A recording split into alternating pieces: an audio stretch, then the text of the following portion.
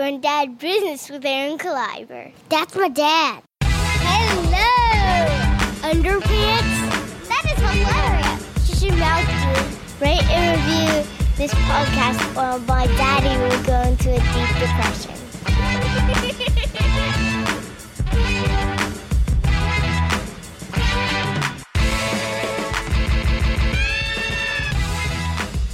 Going down business with Aaron Kleiber.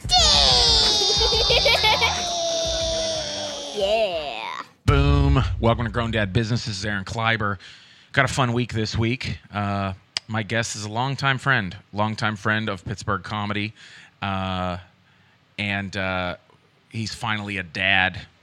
We're going to talk to Terry Jones in a minute.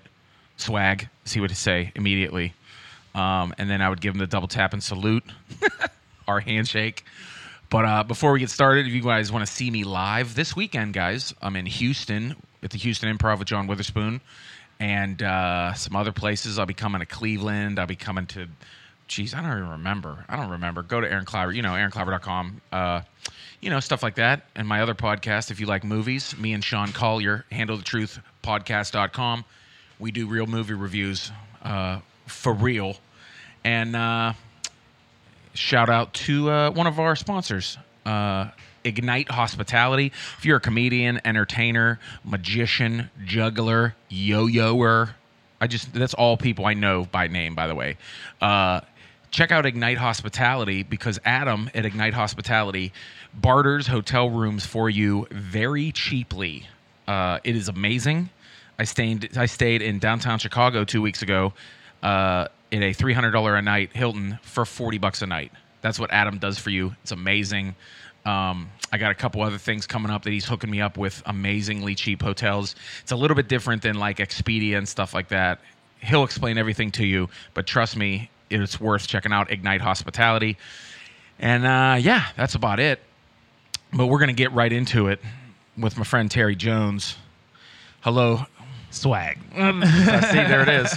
What's going on, man? Man, it's always funny when I do a podcast with someone I've known for a long time. Yeah. It's fun because it's fun to do an interview with someone that you don't know, like you just know them. Like if you work a weekend with a comedian, it's like, oh, I get to know you and ask you questions, But Terry and I've known Terry since I started stand-up. Yeah. When I started, you were the guy. So. You were one of the guys at the Improv working. And now Terry is, you're doing your second album. It's actually my first album. It is? I had a DVD. The first project I did, you had a DVD. Was a DVD. Well, it's an album, Yeah. But this is your second album, kind of. Yeah. Pretty much, yeah. And if you're listening today, August 11th, he's headlining tonight at 10 p.m. Yes. At the Pittsburgh Improv, if you're from Pittsburgh, and also Sunday the 14th at 7 p.m. Yep. Terry Jones at the Pittsburgh Improv, and Terry's really busy. It's rare you get to see him do a headline show in Pittsburgh that isn't a fundraiser out in the middle of nowhere for a little league team. That's hilarious. It's true. Yo, that's the bookings, man. You know how people are like, "Where can I see you?" I'm like, an hour and a half away at a VFW raising money for firefighters in Johnstown. I don't know what to tell you. Yeah. And they were like, "Well, why aren't you at the Improv a lot anymore?" And I'm like, "Because I want you to buy tickets when I headline." Yeah. That's why. Because it's funny because people don't get it. Like when you headline, you want people to come and buy tickets. Yeah, absolutely. But then people are like, "Oh, I'll come see you when you're with Ralphie May." Yeah. And I'm like, "No." I was like, "No, don't. That ain't for me." Like that's. It's true, man. Because I run into that issue where you know how like it upsets you as a comic where your friends will. Like, go see like a big name headliner. Don't even get me started. At 11 p.m. on a Thursday and pay $45 a ticket. Don't even. Do you see my look I'm giving you? Yes, that look is. And then they'll complain like, wait a second, you're doing a show at 8 p.m. on Thursday for $15? No. And it's like, oh, man. Oh, no. I will have people that I've known for a long time, high school, college friends, and they will be like, oh, we want to come see you. And I'll be like, I am headlining. I'm doing 1 hour. For free. I'll give you free tickets. And they'd be like, I don't know, that's pretty far for us. That's pretty far. And then the very next week, they'll pay $30 to come see Elijah Schlesinger. And I'll see pictures on Instagram like, we're at the Improv. We got to meet Elijah Schlesinger. And I'm like, are you for real? Yeah. It blows my mind. My favorite is this one. I know you got this one. Yo, I came out to support you. And it's like, no, I just happened to be opening for the person that you came to really support. Yeah, right. And you're thinking that you're supporting me by supporting I'm this so person. glad you're here. Yeah. Oh, that's my favorite. Oh, I know. Yeah, that's comedy for you, though. It's a fun growth process, though. Gotta admit. But yeah, when I started coming to the Improv in around 2009, I did my first couple shows. Terry, I know you were going hard. You were like the young dude on the scene, killing it. And I know there's a story that this sounds kind of braggy, but I kind of remember it because I did my first show ever at Pittsburgh Cafe, and Matt Light was the host. And Matt told me this story. Yeah. It's my first show I ever did, and it was a show. You know, it's one of those shows where a comedian we know would get a bunch of young guys on, so he would bring people. Yeah. So it was that was my first show ever, and he was like, "Can you do 15 minutes and bring people?" And I was like, I've done 7 open mics." I was like, "Okay," and I ended up doing 18 minutes. Yeah. Because I was improvising a lot. I did well. I brought like 20 people to this little room and got paid $6. And I did a couple more of those shows for that guy before I learned. Yeah. But Matt told me, he said he remembers that show and he remembers, I guess, texting you and was like, there's this fat white dude named Aaron that's really good. Yeah. Like this new kid. And I remember funny. him telling me that. And I was like, oh, I want to meet Terry Jones. And I remember the first time I saw you, I was like, oh, Terry is dope. Like, he's so good. But it's funny how we grow together and things like that. Yeah, definitely. But here's the thing. Like, I like talking about, you know, how you got started. Obviously, Grown Dad Business. I mean, you have a new baby. Yes. Which is awesome. Who is adorable. Thank you. And also, this is an adorable comment. Don't ever brush her hair ever. Because I love the fro, man. Some of the pictures you have of her with her little hair fro is so adorable. Thank you. She is like a baby doll. It's so cute. I've showed my wife. I'm like, look at this hair. Look how cute this is. I try not to, man, because it reminds me of Huey from Boondocks. So I always try to keep her like fro out. And now it's so long that it goes everywhere. My girl's like, we can't just leave it out. I'm like, come on, we gotta leave the fro out. That's hilarious. Well, before we get on to dad stuff, when did you start? How did you start doing stand up? I started when I was 18. Yeah, you were young. And I had came to the Pittsburgh Improv to do an open mic. So what happened was, like, one thing I always talk about is, and I don't mind talking about it, you know, is I have depression.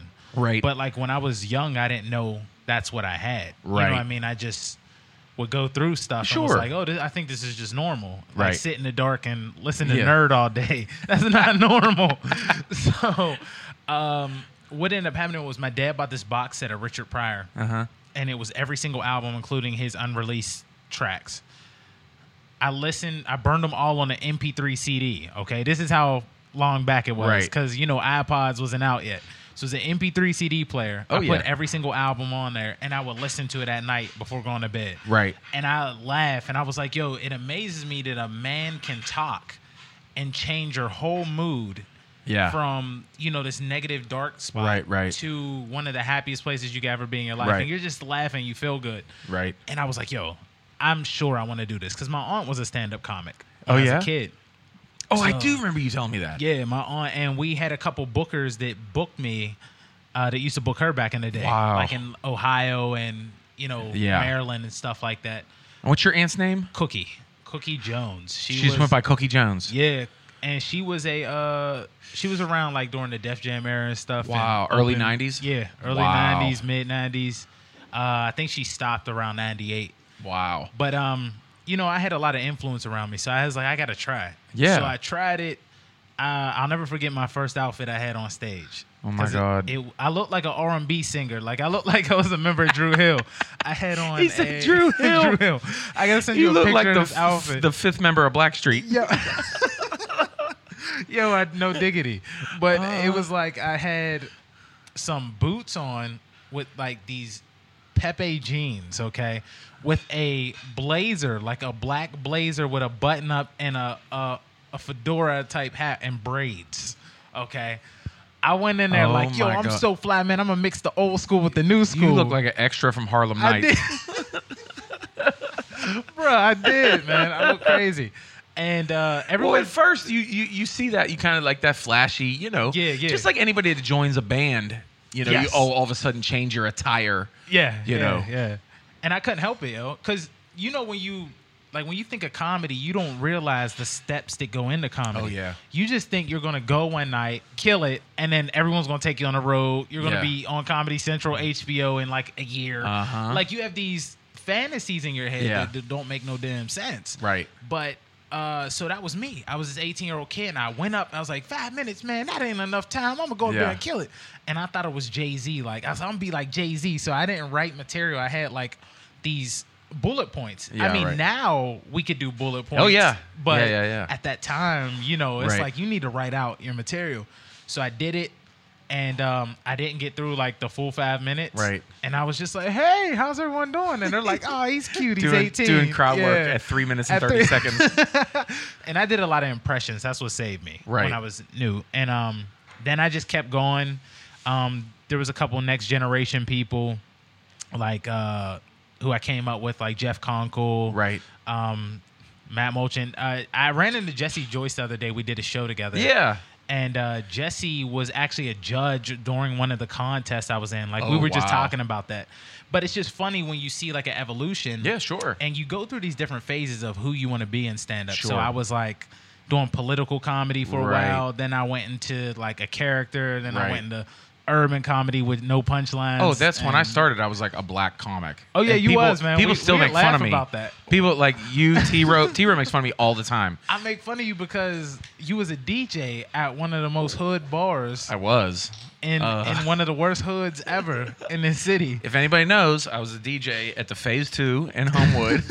Sonny, holla at your boy. And people thought I was Nick Nice. Yo, they definitely And did. also, a little side note, I DJ'd Terry's prom. Yo, that's the weirdest. Because when you told me when you degrees. graduated, I was like, oh, I DJ'd that prom. Yo, like, you know how there's the 6 degrees? That's so crazy, bro. Crazy. Yeah. It was 2005, right? Yeah, I graduated Penn Hills prom. 05. Dude, I DJ'd that prom. And he DJ'd our prom. I remember find pictures with you as a DJ. That Someone has man, them. they gotta have some of them. Yo, ain't you Nick Nice? Dude, when I would do proms during those couple years, I'd be like, no, Nick Nice is like 60. Yo, he is. He's a lot older. But he was the only like white know. DJ. I know. And he's like, he was 60 Well, but hood. See, here's the thing, like that kind of thing was kind of part of me. And just going back on what you were saying is like when I started comedy like that, and I've said this quite a few times on the podcast, is that like when I started being funny, all I knew was In Living Color. Mm-hmm. You know, I loved, you know, Saturday Night Live, but I just loved In Living Color. I was very attracted to black comedy because all around me I was trying to kind of get along in a neighborhood, in a school where it was a very mixed school. You know what I mean? And you know, some of the black kids are hard to get along with. Yeah. For obvious reasons. You know, they go through some tough things. Yeah. You know? And so that was was humor. Yeah. And so that's why I really gravitated towards black comedy, because it kind of like and I feel like a lot of the themes in black comedy is grown up, you know, hard, things like that.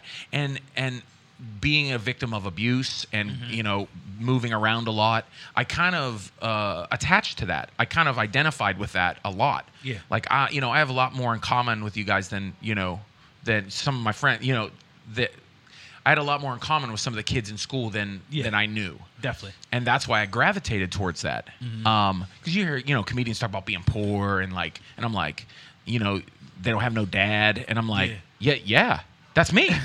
Like, that's me, you know? So, this is kind of where it came from. And when I started, that's all I knew. Because I did the same thing. I recorded Martin Lawrence on HBO with my Scrambler. That's the first stand-up I've ever seen, by the way. And it traumatized me.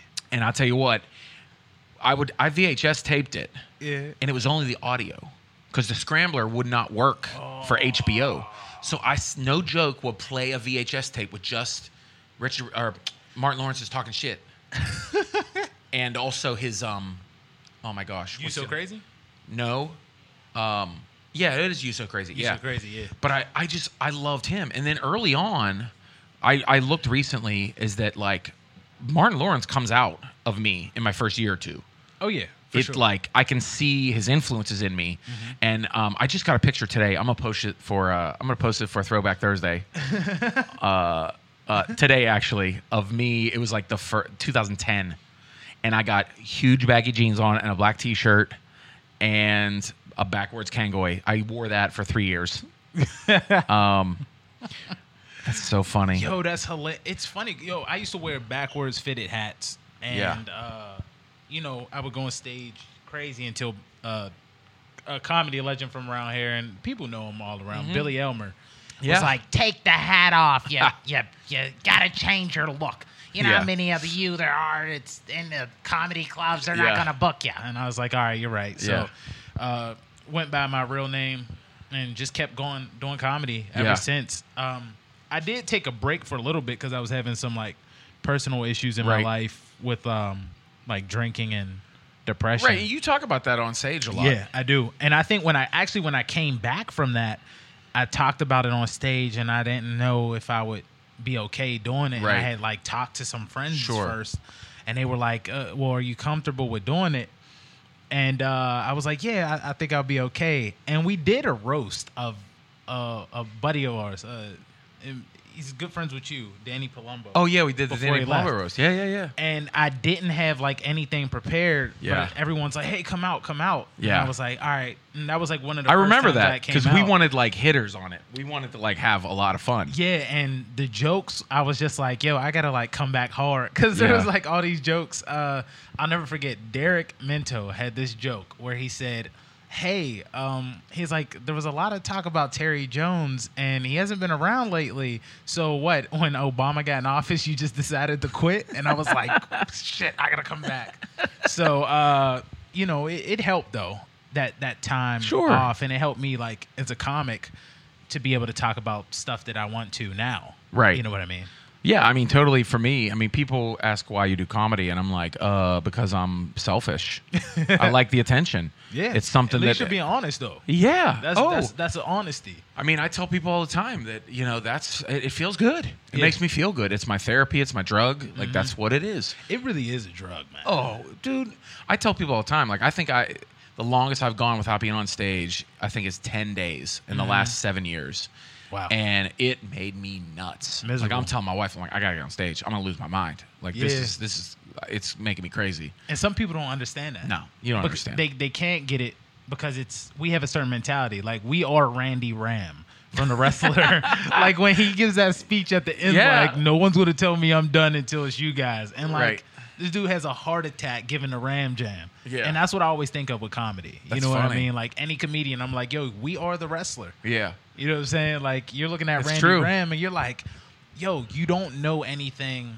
Like you can meet. Seinfeld said something where he was talking about he has a family. Yeah. That he's known for years. His wife, his kids, everyone.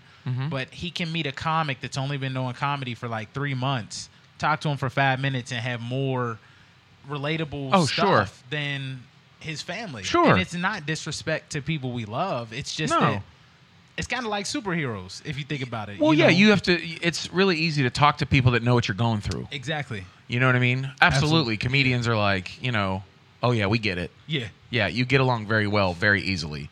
We could tap into the material. We could tap into jokes. We could tap into personal stuff. Oh yeah, traveling and all the stuff we deal with, and a lot of the comedians, our relationships are very similar. Yes, whether it's dating, marriage. I mean, I talk to a lot of comedians about marriage and having kids, and like even comedians that I meet, younger comics on the road or festivals. It's like they're messaging me like, hey man, we're having a baby. I'm having a tough time, dealing with being on the road. Like, how do you make it work? Yeah. And I feel like that's kind of part of my ministry now. It's like I talk to young comics that are, married or start having kids, and they're like, how do you do this? Yeah. And I'm like, well, your wife's got to be awesome, and I got the best one. So I mean, but no, really, it's a lot of that stuff. No, you did. I mean, that's one thing that you were blessed with, man. You have a amazing wife. She's very nice. She's amazing. Beautiful woman. She's so amazing. I look at her, I'm like, I can't believe she had 3 kids. I tell her all the time, I'm like, I can't believe you're my woman. Like, you are my wife. This is crazy. I don't deserve it. She's wonderful. Every time I see her, she's smiling. And the kids are beautiful. And my kids are awesome. Little fire cat. Yep. Oh, yeah. Luke the Nuke and Becca the Professor. They all got and one names. And one. Yeah, that's what I tell everybody. Like they're going to be on Street Hoops. That is hilarious. And one names. Yeah. And only you would come up with that reference. Yeah, that's my kid. I gave my kids and one names. I bet you told someone, like a white dude, that, and he was just like, "Oh, someone what do you just mean? said What's to and me, one?" Yeah, someone just said to me in Chicago was like, I was talking about giving my kids nicknames. He's like, "Oh, like and one." I was like, "Yeah." It was a black dude, though. It was a black dude. I knew it was a black dude. Exactly. And I was like, yes, exactly. Yo, half man, half amazing. Yeah. Hot sauce. Spider. What is it? High Tower? No. There's a bunch of them. There was a dude from my high school, actually, that was actually in one of my jokes. And I can't remember his and one name. He was very short-lived, but he's from Still Valley. And dude, no joke, I'm watching and one videos one day, like in college. Yeah. This is like 2003. Yeah. And I'm like, what the? I was like, that's Jim Bursey. I was like, he was very good in high school. Yeah. Just didn't have the grades, to go to big colleges, but I think he played college, and this must have been right after college, or he might have done 2 or 3 years of college. And I can't, for the life of me now, I can't remember his and one name because I want to look it up again. Yeah.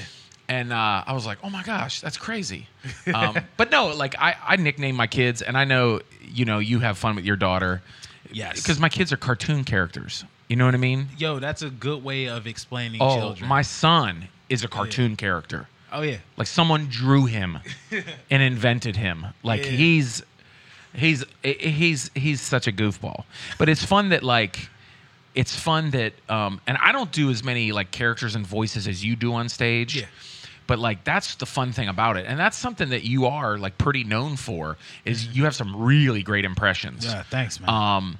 I mean, like some of the impressions that I've heard you do, I've always said like Jay Farrow do them as good.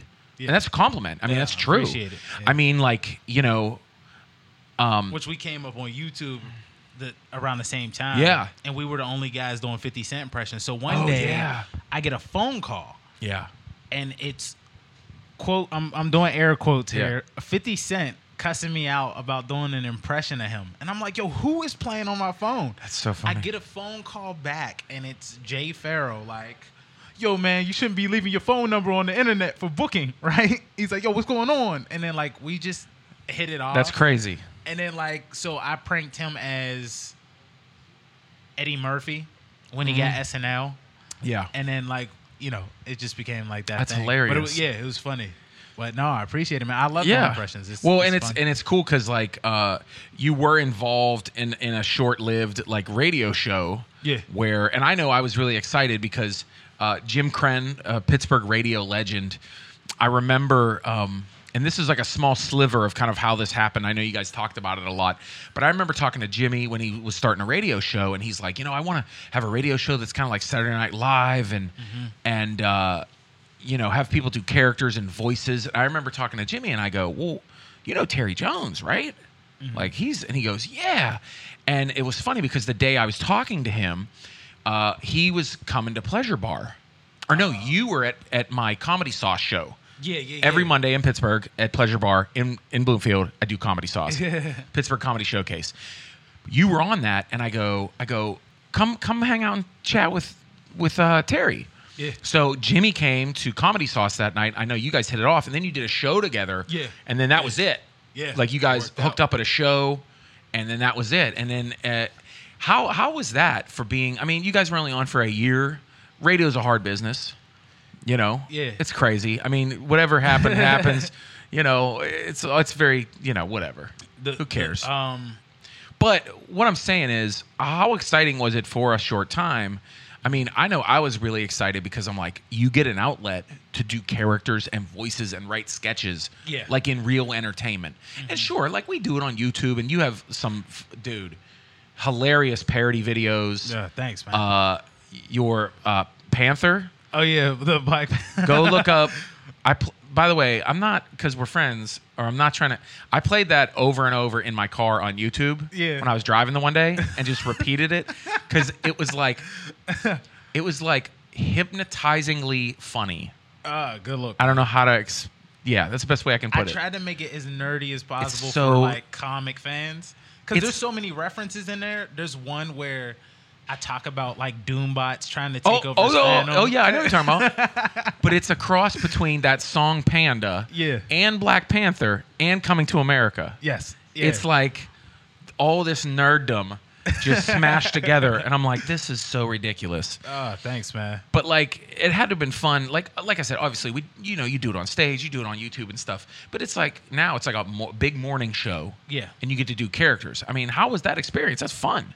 It was especially fun. With a legend like Jim Crenn. Yeah, it was fun, man. The one thing I'll say is he taught me a lot, and about like putting the characters together. Right. Because my mind usually moves faster than I could write sometimes, and that's an issue where that's why I like performing. Yeah. More than writing. A lot of times. Right. Like I can write for people, but when I write for myself, it's difficult. I know. So. I could sit there if a headliner's like, "Hey, could you listen to my set and punch it up?" Yeah, I will come out with just a book. I'm like, here, you have 48 jokes. I've punched up all 45 and added 9 jokes for you.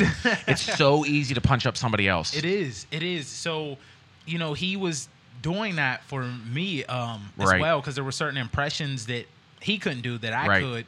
And he was like, "Oh, I think this would be great." Right. So he would write these like really good skits. Right. And the one thing about him is he's a brilliant writer, and he's been in the game for a long time, so he knows what he's talking about. So he would write up these skits, and I would just do them, and then I would come up with a concept, and we would write together on a lot of skits. So like Samuel Jackson cooking show, it's Dessert Mother, and then it has the bleep, and then we had Morgan and Morgan, attorneys at law, or Freeman and Freeman. I'm sorry, it's Morgan Freeman and Morgan Freeman. Just little stuff like that was like so dumb that it was funny. Well, I remember I did write with him for a little bit. I think before it was all before the radio show. Yeah. It's when he did his Biome show, and I sat on his back porch for like 6 weeks helping him punch up some stuff when he was writing that.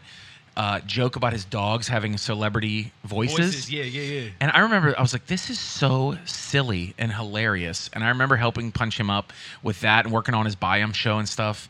And what's great about it is when you work with someone like that who just totally like an improv term, but yes ands you because he completely gets what you're saying. Yeah. Like he's like, oh yeah, and yep, boom, and you're like, yep, and like it just, he's really great at working like that. Yeah, so that aspect of, unfortunately, there were some issues at the radio station, but with the actual skit writing and stuff, because we even did it for the podcast, and that was an idea I had where he was the like, No Restrictions podcast, and he was like, yo, I want to come up with these skits for it, and I was like, look, I have an idea. We make it like it's radio on a podcast, right? Because that's what you're used to, right? We riff it up, we have the stories ready, but we pretended the skits are sponsors. Oh, right, right. That's why, like, it was like, hey, here's our sponsor, check out this TV show, and people loved it because there's not many podcasts that do that anymore. No. So there's a. I think that like Comedy Bang Bang kind of does stuff like that. Yeah. I think National Lampoons still has like a podcast that does stuff like that. And they're great for that. Yeah. So, it was unique because you have all these podcasts where, some of them are like 4 and 5 hours of people just talking. Yeah. And that's no jab at anyone. I love a lot of the podcasts like Rogan, Mark Maron and stuff. Right. But, I think a lot of times they talk about some really awesome stuff. And then there's also some comedy involved. But like this was a pure comedy podcast where it was just comedy, and we'd have some serious moments, but I enjoyed the skits to kind of like throw off that and just And it's just cool now that like you're off the radio show, but you went right into like, okay, I'm doing this new album Yeah. called Limbo Negro. Yes. Which yes. some white people are like, what the fuck? What does that mean? I kind of get it. Yeah. I kind of get it because I understand you. I know you enough. But I'll just say again, tonight, August 11th, 10 p.m. at the Pittsburgh Improv, he's headlining. And then Sunday, 7 p.m., August 14th at the Pittsburgh Improv, you're recording your new album, Limbo Negro. Yes. Yeah. So this album I've been wanting to work on for maybe about 5 years. Yeah. And I just never had an opportunity. Sure. Then once I did the podcast and got on radio, it was like, your Right. schedule, you're stuck Oh, there. yeah. So where I was transitioning to go work with bookers that book on the road. Right. It's like, yo, we'll talk to you in 2017 instead. Right. And, Right. I'm like, okay, that's good timing. Right. And I could get this stuff done. Right. There's a lot of projects I didn't get a chance to finish, so now I can go into my own thing. Yeah. Limbo Negro, the whole history of it is that in America, there's considered two types of Negro. You're either a good Negro or a bad Negro. So when people hear that, if someone's listening and you're not black, you're thinking, oh, a bad Negro would be somebody that's a bad guy, like a criminal. Yeah. A good Negro is somebody who's an upstanding citizen. Right. But it's actually a weird definition. The good Negro is actually someone like Stacey Dash, who's on Fox News all the time. Oh, who's yeah. bashing, black movements I understand. and stuff. Yeah. And, going against our culture. Right. A bad Negro is someone who stands up for the culture. Who's challenging that status quo that's basically written out by white men. Exactly. Right. So like this is how you should be behaving. This is how I'm gonna live my life. Right. So, we were joking about it, but like a bad Negro would be someone like Dick Gregory. Comedic genius, but he's so political or someone like Paul Mooney, or even Richard Pryor. Absolutely. Richard Pryor, I would consider probably the first public limbo Negro. Yeah, you're right. I would say, and the only reason I say this because when Cosby came out, Richard Pryor was clean like Cosby, and they had the same. But Cosby has tone. always been the good Negro. Yes, and the crazy thing about it is he's really a limbo because he was militant off stage, but what people were upset about is they're like, okay, you're making all this money, and he was doing like charitable work and all this great stuff, but they're like, can you help us publicly? So he would speak about like black culture in the negative spots, but people were like, go on stage and say something. And where Pryor was considered a civil rights leader because he was going on stage, he was using the N-word and taking the word from white people. So back then they were offended. They're like, yo, who's this black dude using our word? Oh yeah, he talked about police, everything. But he also like walked that fine line. So like the definition of limbo Negro that I came up with was that it's somebody that you meet because you know me. Sure. And I love comic books. I love nerdy stuff. Yeah. So, and I went to a good school. I'm educated. So when I talk, people are like, oh, he's one of those good Negroes. Yes, he'll just do what we say. Yeah. And then like something happens with police brutality or something dealing with our culture being like destroyed or attacked. And I speak up and people are like, whoa, wait a second. We didn't know you had an opinion. That's interesting you say that because I just had a conversation with a comic about accents. Yeah. Like you're saying the way you talk, right? Yeah. So, and we were talking about, and it was a very enlightening conversation because someone was saying like, when a white guy's talking like or a black guy's talking like a white guy. Yeah. And like, I sometimes see that from the lens of like a black man where I'm like, so what you're saying is someone with a good vocabulary is white and cannot be black. Absolutely. And then because it turned around and someone said, oh, sometimes you talk black on stage. And I was like, no, that's not what it is. What it is, it's class. All it is class. It's all class, and people don't get that. It's not black-white because there are white dudes. Like I can turn my 1998 accent right back on. Okay. Yeah. So it's class. It's the environment that I lived in. Yep. A low-class neighborhood. That's what it is. Absolutely. And I equated it to exactly English accents. There are two major English accents, and that's British RP and Cockney. Is the difference black and white? No. It's class. It is. Absolutely. So and you do that voice, you know what I'm talking about? Dude, like, oh, it's lame all white then? Yeah, it's lame all white. Like, that dude's black or white. Yo, you have no idea. Like, you know what I'm saying? Elba? Yeah. When Idris is talking. Oh, like, my God. When he talks Cockney? Yeah. Oh, my gosh. It's real gangster. It scares me. It's really. So, what did he do that? When did he do that? He did that. Like, in a movie? He does like that on Luther sometimes. He gets real angry. Yeah, well, it was that. What am I thinking of? Oh, crap. There was another movie he was in. Did you ever see Takers? No. He was in that with T.I. and yeah. When I saw him in The Wire, I was like, I can't believe he's English. Yo, he said it would freak people out because they'd be like, yo, what up, Stringer Bell? Yeah. And he'd be like, hey, how you doing? I know. And he'd be like, yo, what? Yeah. Yeah. It's crazy. You're right. But it is but class, yeah, bro. it is. And a great example of that in comedy, Bill Hicks.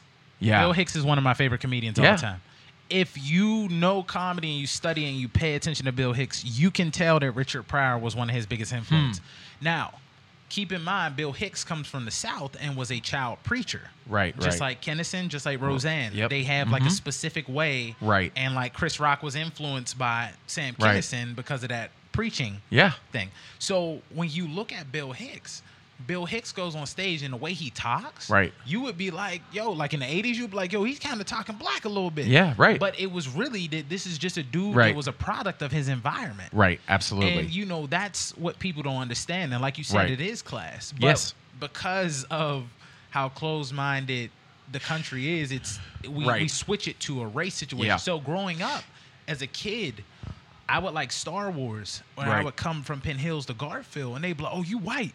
Oh, you acting white. Oh, you white, dog. Right. Oh, you white. Oh, you. And so I had like a leather Penguins jacket. They're like, yo, that jacket's hard, but you white, yo. And so my cover, the album cover, is me as a kid in a leather jacket with cowboy boots on a big wheel. Oh, my God. In Garfield. And it's hilarious. With a box fade. I love it. And it's because, like, when I had those cowboy boots on, they made fun of me. I remember you talking bad. about the cowboy boots. But it's like, yo, to me, I thought it was cool, like my dad, like Clint Eastwood. Right. You know what I'm saying? Right. And so, that was like, my whole life was really like walking in between those worlds and seeing both sides of the world. So that's why I came up with that limbo. I love it, and I can totally relate. And I know when you came up with that name, I was like, I get it. I totally get it. Well, you would. Yeah, no, I totally get it. You would definitely get it. I'm kind of a limbo white guy. I'm a limbo Anglo-Saxon. I get it. I like walking in both worlds. And it's funny too, because one other point on that, just about like accents and class, is that people will say, and this is when I really shut them down, because then they'll be like, no, that's a black accent, and I'll be like, well, I mean, sure. The majority of people that talk like that are black because in the last 80 years, the systematic racism of white men in the government and business have pushed them into low-income neighborhoods. But anyway, what's your point? That's real shit, my man. You know what I mean? I mean, so then they're like, oh, but I'm like, yeah, because that's what happened. Yo, I mean, it's crazy because there's all these situations that's been going on in America with race. Yeah. And then I get people that hop on my social media and they try and attack me about me standing up for it. But the thing is, like, I had this one thing where they attacked Justin Timberlake for being inspired by Jesse Williams. Now, here's my thing with Justin Timberlake. I don't have a problem with Justin Timberlake being a musician the way he is. Right. Now, when people say that you're mocking the culture or taking over the culture, it's when, and the problem is, like, you'll get like black dudes that be like, yo, I'm gonna give you the black card. Here, take the black card. Yeah. Like they don't finance it, they don't lease it. Right. You're not renting it. They're just like, you black now, you black. Right. So he's around all these black people, and he's like, oh, okay, I guess it's just cool to do stuff. Right. So what people get upset about is when something bad does happen dealing with black culture, someone like Justin Timberlake isn't standing up. Right. Now, Macklemore actually has been saying stuff. He's like the only dude. Right. But it's usually like these people attacking and I can culture. understand that. So I posted something, a story about Justin Timberlake doing that. Some guy comes on like, oh, well, I guess so. Does that mean Lenny Kravitz can't do rock and roll then, since he's black? And then it's a good point. And then here was my argument. It's a good point. Well, I know. Yeah. My argument was the first rock and roll musician was a black woman. Yeah. She blended gospel with rock. Yeah. And then rock and roll was you could name a bunch of people. Community. I mean, we're talking Fats Domino. Oh yeah, Chuck Berry. Oh yeah. I mean, Little Richard. So rock and roll was created in the black community. Yeah. So when I gave What you him the need history, to be doing is hating on Elvis. Yeah, for real. Who straight up took black people's everything. songs. like my man, what's his name? Took Little Richard songs all the time. Oh, I forget the dude's name. Old singer, he'd be like Tutti Frutti, oh Rudy. Robert Goulet. No, close enough. Doop doop doop. That's Domino. Robert Goulet. But that's hilarious. But like that's the thing, and I start sending him these links, and all these people just start like teaching him history. Right. And all he could do was like shut up. Yeah. Because it's like, oh well, I'm sorry, we actually took that too. Right. So it's like you can't say that he's doing Slash is black. Right. You know what I mean? This is a black man doing rock, and everyone's like, "Oh, well, how could he do that?" Yeah. And it's like, no. But when He is has it a every point right where to. it's like this is for everyone? Yeah, I think There's got to be something like that where like white people aren't allowed to do this. Well, I mean, you don't want to be like that. No, You don't. I mean, I don't I think it's understand the thinking of it. I understand. I don't think Justin Timberlake had any ill will towards that at all. I think, No. I mean, he obviously, he don't know any better yeah, I mean, I think that in that situation. Sure. that he got And I didn't attacked think he said anything like that was like too. It just kind of triggered some people. It did. I understand that, but it's kind of like I don't know. It's hard because it's me sitting here thinking like I want everyone to be different and to celebrate diversity, but I don't. Mm-hmm. Do you know what I mean? Yeah. Like I want everyone to be one people. Yeah. You know what I mean? I And think- sometimes some people, it scares me. I'm like, no, don't like. You're different, but you're not. Like we're all human beings. You know what I mean? We're all like just children of God. That's what I think. So it's kind of weird. Like no, don't like. Like I don't want you to like go move away from us or something like that, or you know what I mean? Like we're gonna start like communities and like no, They'd be separate. even though they kind of are sometimes, but I don't want that. You know what I mean? I think you can blend the cultures. I think the difference is as long as the person respects the culture. Sure. Versus, like when you look at Iggy Azalea and people were upset with her, Right. it was a situation of a girl coming from Australia and Oh, I doing a know. New York accent. Oh, like I sounding know. like Lil' Kim. But she didn't understand where the Right. culture and the history comes from. Right. So It was almost like you an know, opposite of like blackface soft shoe. Yes. It was. Pretty much. I'm But like, with then you on you that. look at like my favorite rapper, Eminem. Yeah. Eminem, at the end of the day, I don't care if he's white. The Right. dude spits ridiculous Right. lyrics. Like, I never heard anyone do wordplay with Batman as much as this dude Right. does. And but it's the idea that Right. it's a respect to the culture. He says it. Right. His boys say it. And I I've say said that's the this difference. before too, and then we'll move on. We're getting too deep, but that's fine. I love this. This might be a 2-part podcast. I don't know. Hey, We haven't even swag. talked about your family and your child yet. But no, one of the things I have talks with comedians all the time where they'll say, "Hey, you do really well in front of black audiences," and I'm like, "Well, it's just I've been around black people my whole life. Like Yeah. I don't know. I know how to make people laugh. Yeah, that absolutely. includes black people. Like it's just and they're like, yeah, but you could tell you're from somewhere or something like that. I'm like, yeah. And the thing is when you have that authenticity, you know what I mean? Absolutely. I think that, and this is coming from Guy Torrey told me this, is like he said, black people know that you know black people. Yeah, you could tell. Like, because when a white comic goes up there and tries to like, quote, black it up, Yeah. they know they're faking. Oh yeah, you could tell. And you know what I mean? And and that's a good point. And I'm like, okay, well, I never thought of it that way.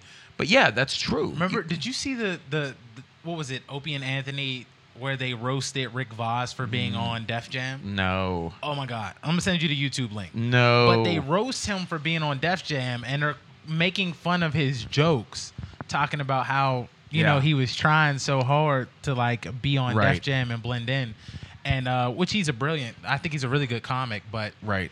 when you had those situations, it's you can tell the difference. Right. You could tell who's really real and who's not. And I knew from meeting you that you were real, not because you were at the phase or because you had white tennis shoes on, but That's one of the funniest stories of all time. yes, you Did got I tell that story? Oh yeah, you told me. That's why I mentioned it. Where when I was DJing at the Phase, these two black dudes are sitting there and they go, "He's a cop." I'm telling you, he's a cop.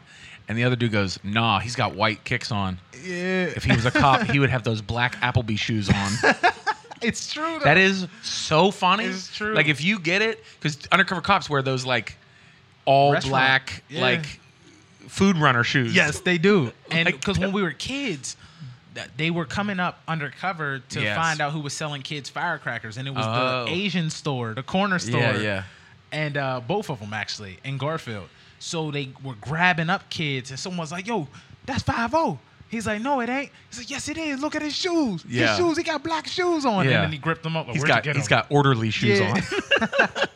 So, That's you know, hilarious. you could tell the difference. And I think the thing is, you know, like I'm really big into Eastern philosophy and Asian culture.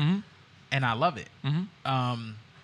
But, you know, I also have a respect for the culture. You know, I'm not going to Right. go trying to, like, deny my culture and be like, yo, I'm Asian Sure, now. right. And I think that's what happens a lot of times. You know, it's pretty painful when you see somebody emulating your culture, and then, like, when the Klan comes, you're standing there like, yo, you got my back, right? And you look to the right and they gone, like a cartoon character. That's true. And you're by yourself. So that's what it feels like a lot of times when you have these situations that are happening in the Right. black community where we're like, yo, because I get people to say, like, I this know is, what you mean. know, So it's really, and I understand where people were coming from with the Justin Timberlake thing, and especially the what's her face, Iggy, Yeah. was that it's like white people poaching these good things from black people, but then not having their back as friends or a people. as a people. Right. Absolutely. And I completely understand that.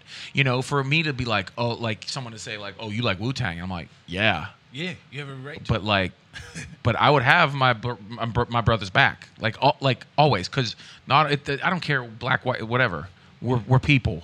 Yeah, you know what I mean? absolutely. Like, and that's that. One of the coolest moments I ever had where, because sometimes I've had like some, you know, I mean, you've been at these shows. I've Sure. had some funky stuff said to me after shows, like racial stuff. Yeah. And, you know, we were after a show, me and Bill Crawford were at, we were at Permanis in Oakland. Yeah. Okay? And this guy comes up, and all we hear is vinegar. And we go, what? Vinegar. And I'm like, yo, what? So Crawford's like, yo, did he just say that? He's like, vinegar. I need the vinegar. He was talking about vinegar, but like our minds were like on the same page where we're like, yo, was he saying the N-word? And, you know, Crawford was about to jump on him. And I was like, yo, like. He almost fought somebody over some fries and vinegar. Because it sounds too much like the N-word. So it was like one of those moments where it's like, yo, like this is a dude who, you know, he grew up and, and went to city schools and all the hood dudes know him. So it was cool, like seeing somebody who actually does have your back versus, you know, I've had people not have my back. And, you know, so that's the respect of the culture and respecting as a people. Absolutely. And that's when you could tell somebody has a real good human heart versus people who are just out and Absolutely. mischievous, you know. Absolutely. So where people can find you, where at? Online? You can find me online. Everything's at T Jones POC. Twitter. T Jones T Jones POC. POC. That's an old name, isn't it? Yes, it is. It's an old because comedy every name. time I type it in on like Twitter or Instagram, it kind of giggles a little bit because it was Terry Jones, Prince of Comedy. Yes. That was when you had a Def Jam name. Yo, T Jones. It was T. Jones, Prince of Comedy.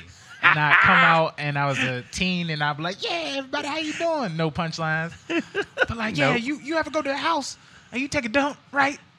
Yeah, right. My Take a mom dump. is crazy. Them dumps be crazy. And then everybody goes nuts for no reason. Yeah. So T Jones POC. Yeah, T Jones POC. .com, On Twitter, on Instagram, and everything. Yeah. Facebook, Yeah. MySpace. Yep. My website is teamterry.tv. Oh yeah, teamterry.tv. Yeah, and YouTube, same T Yeah. Jones POC. Yeah. Well, this is Grown Dad Business, and we didn't much get into your family or your child, so I'm gonna have to have you back Yes, because definitely. this was a really good talk. Oh, it was a good talk, and you know, if anything, being I'm on Grown Dad Business, I just try to make life better for my daughter. Absolutely. And you know, just try to fight to make this a better place for my daughter, especially racially and everything going on. How much does that kick you in the ass having a kid?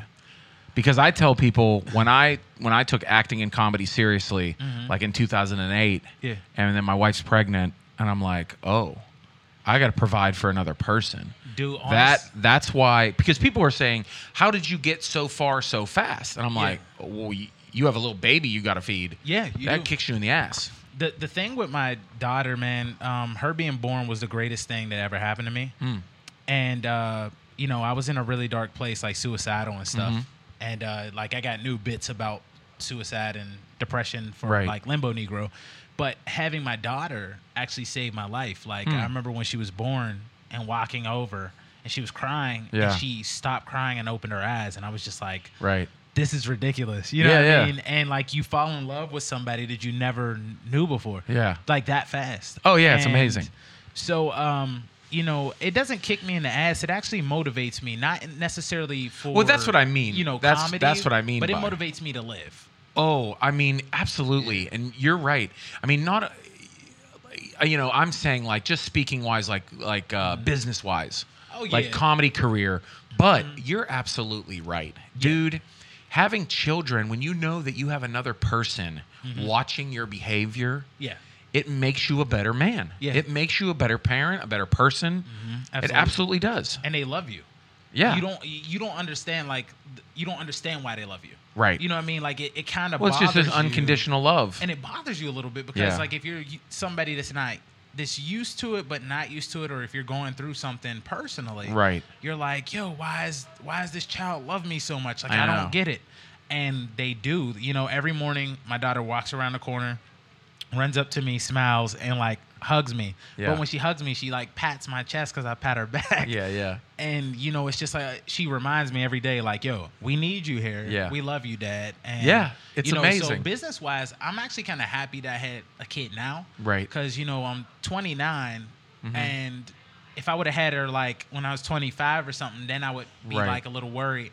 But like I at least have things on a resume, plenty of time to mature and everything, and comedically make some connections with people that I need and get in the right direction.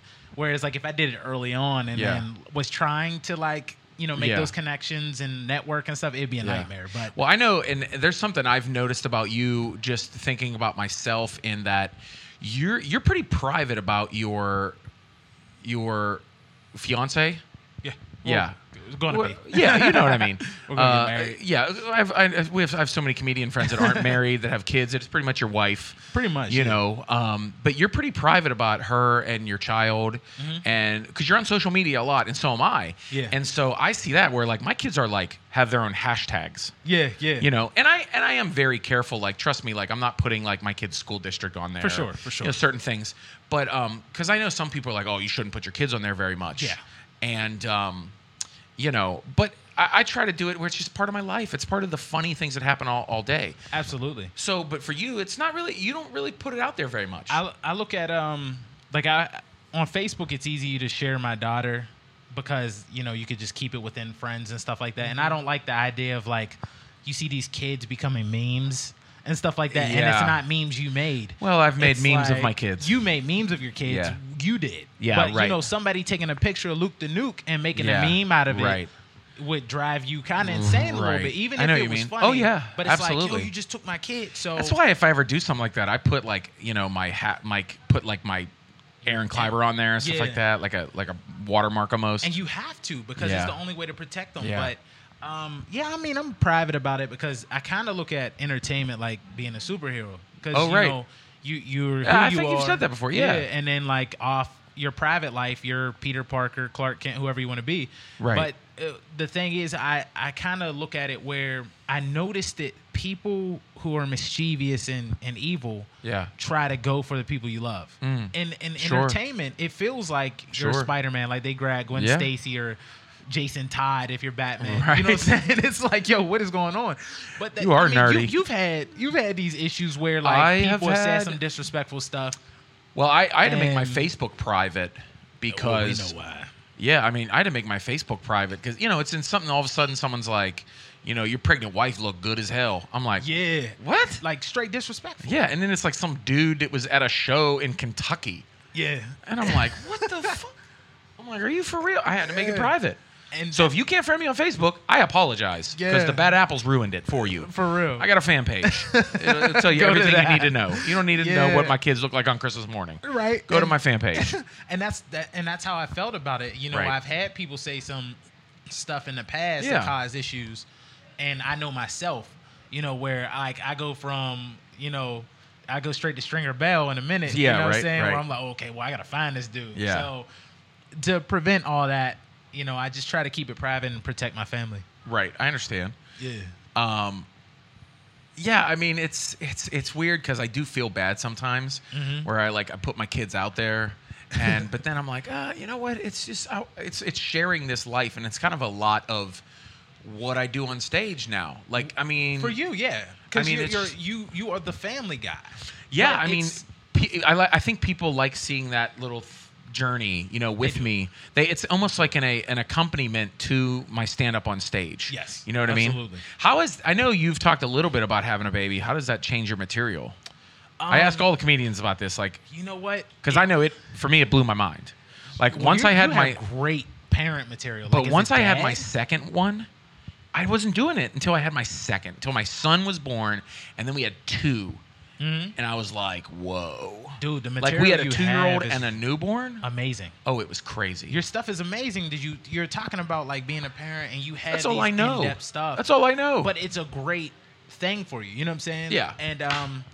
it Just hit my finger on the table. dude, don't die. Sorry. It has like changed my material a little bit where Yeah. I'm starting to talk about, parents, and Sure. my woman has a daughter already. Right. Who's 7 and she lives with us. So Yeah. it's like, her doing So you're little like also crazy kind of a stuff. stepdad too. Yeah, yeah. So you got an interesting situation. Yeah, so her being like mischievous on stuff. Right. And the little one running around now, there's a ton of Right. material.